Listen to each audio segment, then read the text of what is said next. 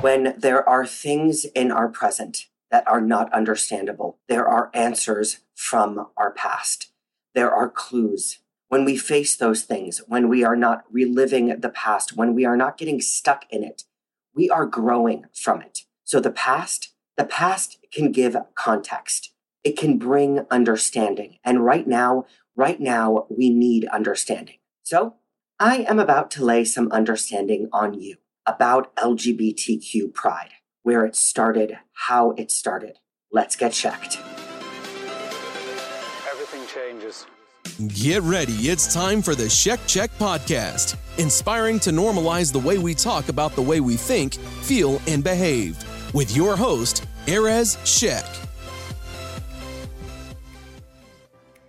The 1960s, and of course for decades beforehand, was the most suppressing of times for gays, lesbians, bisexuals, and transgender people. In New York City alone, engaging in gay behavior in public, holding hands, kissing, dancing with someone of the same sex. If you were wearing less than 3 gender-appropriate articles of clothing, you would be arrested. Essentially, if you were openly gay or trans, it was illegal to simply exist. Bars and clubs would be denied a liquor license or fined if they served to what was deemed a quote-unquote disorderly conduct. Yes, being gay was deemed as disorderly. It's kind of ridiculous because we as a people are very well put together. In order for many to find safe spaces, places where they could live out loud if they were hiding in another identity, or to love a little more loudly than they could out on the streets for fear of being jailed, beaten, or killed. They had to go underground, so to speak. So, in a shocking plot twist, mafia families got involved. Yeah, you heard me. Crime families. For instance, the Stonewall Inn in Greenwich Village in New York City was run by the Genovese crime family. So the Genovese crime family, they saw an opportunity here to make money with the LGBTQ community. And when I say with, I don't mean like, hey, everyone, let's make some money together. I mean, they used the fact that the LGBTQ community needed a safe space where they could drink, dance, and express themselves. You know, like other humans were doing. So I guess I should have actually said made money off the LGBTQ community. In 1966, they purchased the Stonewall Inn. They had already had a relationship with the New York City Police 6th Precinct. You know, like one of those super healthy relationships, totally ethical, filled with lots of bribes. And it was no different with the Stonewall Inn. There were bribes set in place so that they would get tipped off when there would be a raid, so they could hide the alcohol. To the patrons, though, they charged a relatively low entry fee, becoming a place for married men on the DL, bisexuals, drag queens, lesbians, gay men, homeless teenagers, one of the only places you could actually dance. Now, the raids were often paddy wagons, arrests, but the thing is it became a way of life for my LGBTQ community back then. Even if it was only for a few hours of living more freely, loving more freely, it was worth it. At some point, you gotta question. You have to question why, though. Why is this my way of life?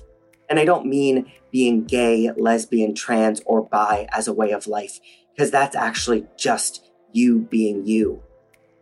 I'm talking about being oppressed as a way of life. June 28th, 1969.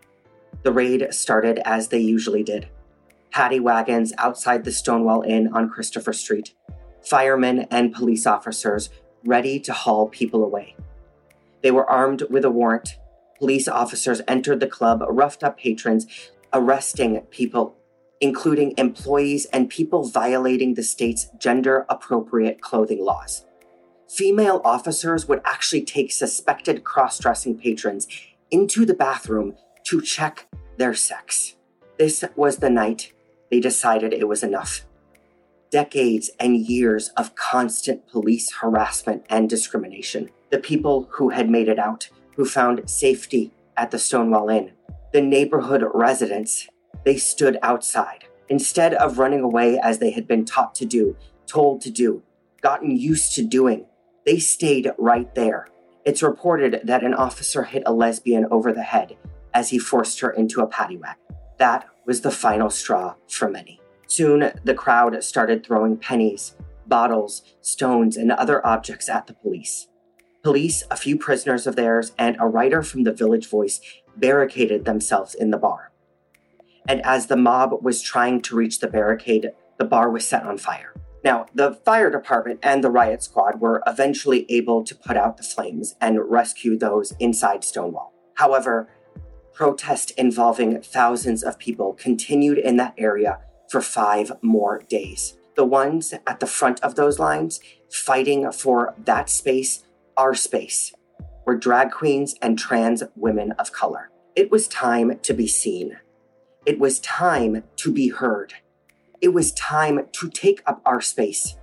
And as so many had failed to do for the LGBTQ community, we were actually serving and protecting our safe space, serving and protecting ourselves, serving and protecting our community. It was the beginning of what is called the modern gay rights movement. Really though, at its base, it is just a human right to be who you are openly, to have the same rights as all humans. It goes so far beyond the rights to certain possessions we debate over, simply because it's a right to live, love, and be seen, not a privilege, a right. A year later, in June 1970, the first ever gay pride parade took place on the same street as the Stonewall Inn, walking with pride, because we were being seen. We were being heard. We were being acknowledged as warriors who had to fight for that right to exist. So I feel I got very lucky for my very first pride after I came out. My college was about a 3-hour drive from New York City. 2 beautiful friends of mine decided that we would take that drive, celebrate, experience pride. And somehow, and I don't even know how it happened, we were asked if we would want to help out hand flyers for the play The Laramie Project, a play that had taken hundreds of interviews to tell the story of the murder of Matthew Shepard and its aftermath on their town. Matthew was a gay University of Wyoming student. He was beaten, tortured, and left to die on a fence near Laramie, Wyoming. He was lured out of a bar by 2 heterosexual men who were later charged with first-degree murder, bringing out a little more media attention to hate crimes against the LGBTQ community. Handing out flyers kind of actually turned into us walking with the theater company. So my very first Pride Parade, I got to walk. I got to walk down the streets of New York with Pride, the same streets it all started on. Now, in years after that, I actually got to walk in a lot of Pride parades. When I had first moved to Chicago, actually, the first play that I was doing there was LGBTQ themed, and it was during Pride. So literally in my contract, it was like, you walking with us in Pride. And for a few years after, I did the same thing with that theater company. It was amazing to walk every single year, amazing. To see so many people who were watching, enjoying, celebrating with us. And whatever their reason was for actually being there, maybe they were just trying to have a good time, trying to party. Maybe it was just to watch the incredible floats and the spectacle. To me, though, it just felt like support. And then at the end of every Pride parade route I got to walk on, we faced the same thing. Protesters holding signs that we would burn in hell, yelling at us that we would burn in hell, that we are sinners, that we are nothing, that God will smite us. The signs, the yelling on their megaphones. It's hard, it's hard because you have just walked all this way with pride, feeling support, spreading love, spreading strength. At some point we started laughing off our discomfort. Because deep down we knew that we were born this way. And those beliefs they were shouting. Those beliefs were taught that way. Never confuse human nature with beliefs. Human nature holds a fixed place within us, and beliefs Beliefs have this ability to change and to shift. They only look static and fixed if we are holding on to them. But the thing is time. Time doesn't allow us to hold on to those beliefs in a healthy way. Unhealthy towards ourselves, and of course, that is going to extend to the world outside of us. That's part of the point, though, because I see the talk out in this world. I see what people say on social media. I see people confuse us celebrating our history, celebrating our existence as a threat to them, which is sad because what we're doing is the opposite of threat.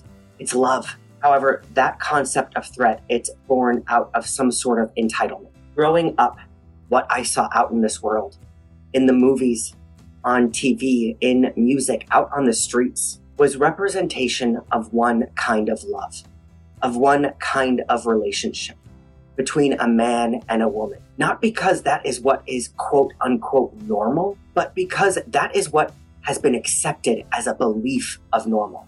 I mean, come on.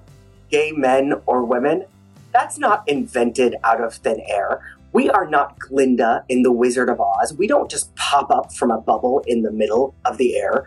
We have always existed. It's just that assumed heterosexuality is what people got comfortable with. Now, don't get me wrong. Do not get me wrong. I have nothing against heterosexuals. Some of my closest friends are heterosexuals. Except we live in a world where we will automatically pair up a young boy with a young girl, or a young girl and a young boy. Those are the only perceived options. That's totally not a limited mindset at all. And totally also not damaging to do to a 5 or 6-year-old. Just to be clear, that was sarcasm. Gotta be clear with these things.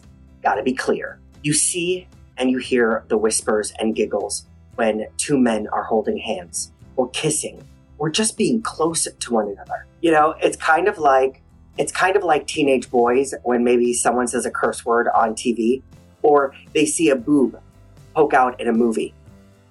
Except the whispers and giggles are from adult men and women, which actually only teaches those reactions and beliefs to the kids. When a daughter brings home a boyfriend to meet the parents, the only questioning that takes place is what the boy's intents are with the daughter. What does he do? What is he studying? When someone comes out as gay or lesbian or trans, you are asked, are you sure? Or how can you know that? When I actually came out, someone said to me, well, how can you know that if you've never had sex with a girl? So I asked her, how could you know you're not a lesbian? You've never had sex with a girl. These are questions that are fueled with misunderstanding and on some level end up being shaming. So what existed in my world and in many people's worlds was what some would call straight pride. It's what fuels that inner conflict. And it is what fueled the conflict for the heroes that stood their ground at Stonewall Inn. That conflict is not worth it when really we can all stand together simply by accepting our human nature. Who we are attracted to and who we love might not be the same. Being a human is. The thing about any people or group of people that are oppressed, who have been condemned by these learned beliefs, we rise up. We rise up not to take over. We rise up not to convert people to how or who we love. We rise up not to change who or how you love. We rise up to be seen. We rise to be acknowledged as human beings. We rise to walk with everyone in this universal space we all live in. That is a right we all have an understanding of. Many of us have just had to fight more for it than others. Just a little perspective this week on the Check Check. Thank you so much for listening. This week's Check Check. How are you taking pride in who you are? Not what you have, not what you do, but who you are and who you have become with your own history of self. And as usual, keep taking care of yourself, because as long as you are taking care of you, you are also taking care of those around you. Until next time, check out. Thank you so much for listening to the Check podcast. Subscribe on iTunes, Spotify, or whatever you listen to for your favorite podcast. All linked up on our website, www.thecheckcheck.com. If you are picking up what we are laying down and want to help spread the word and live by example, leave a review and share with friends. Until next time, check yourself before you wreck yourself.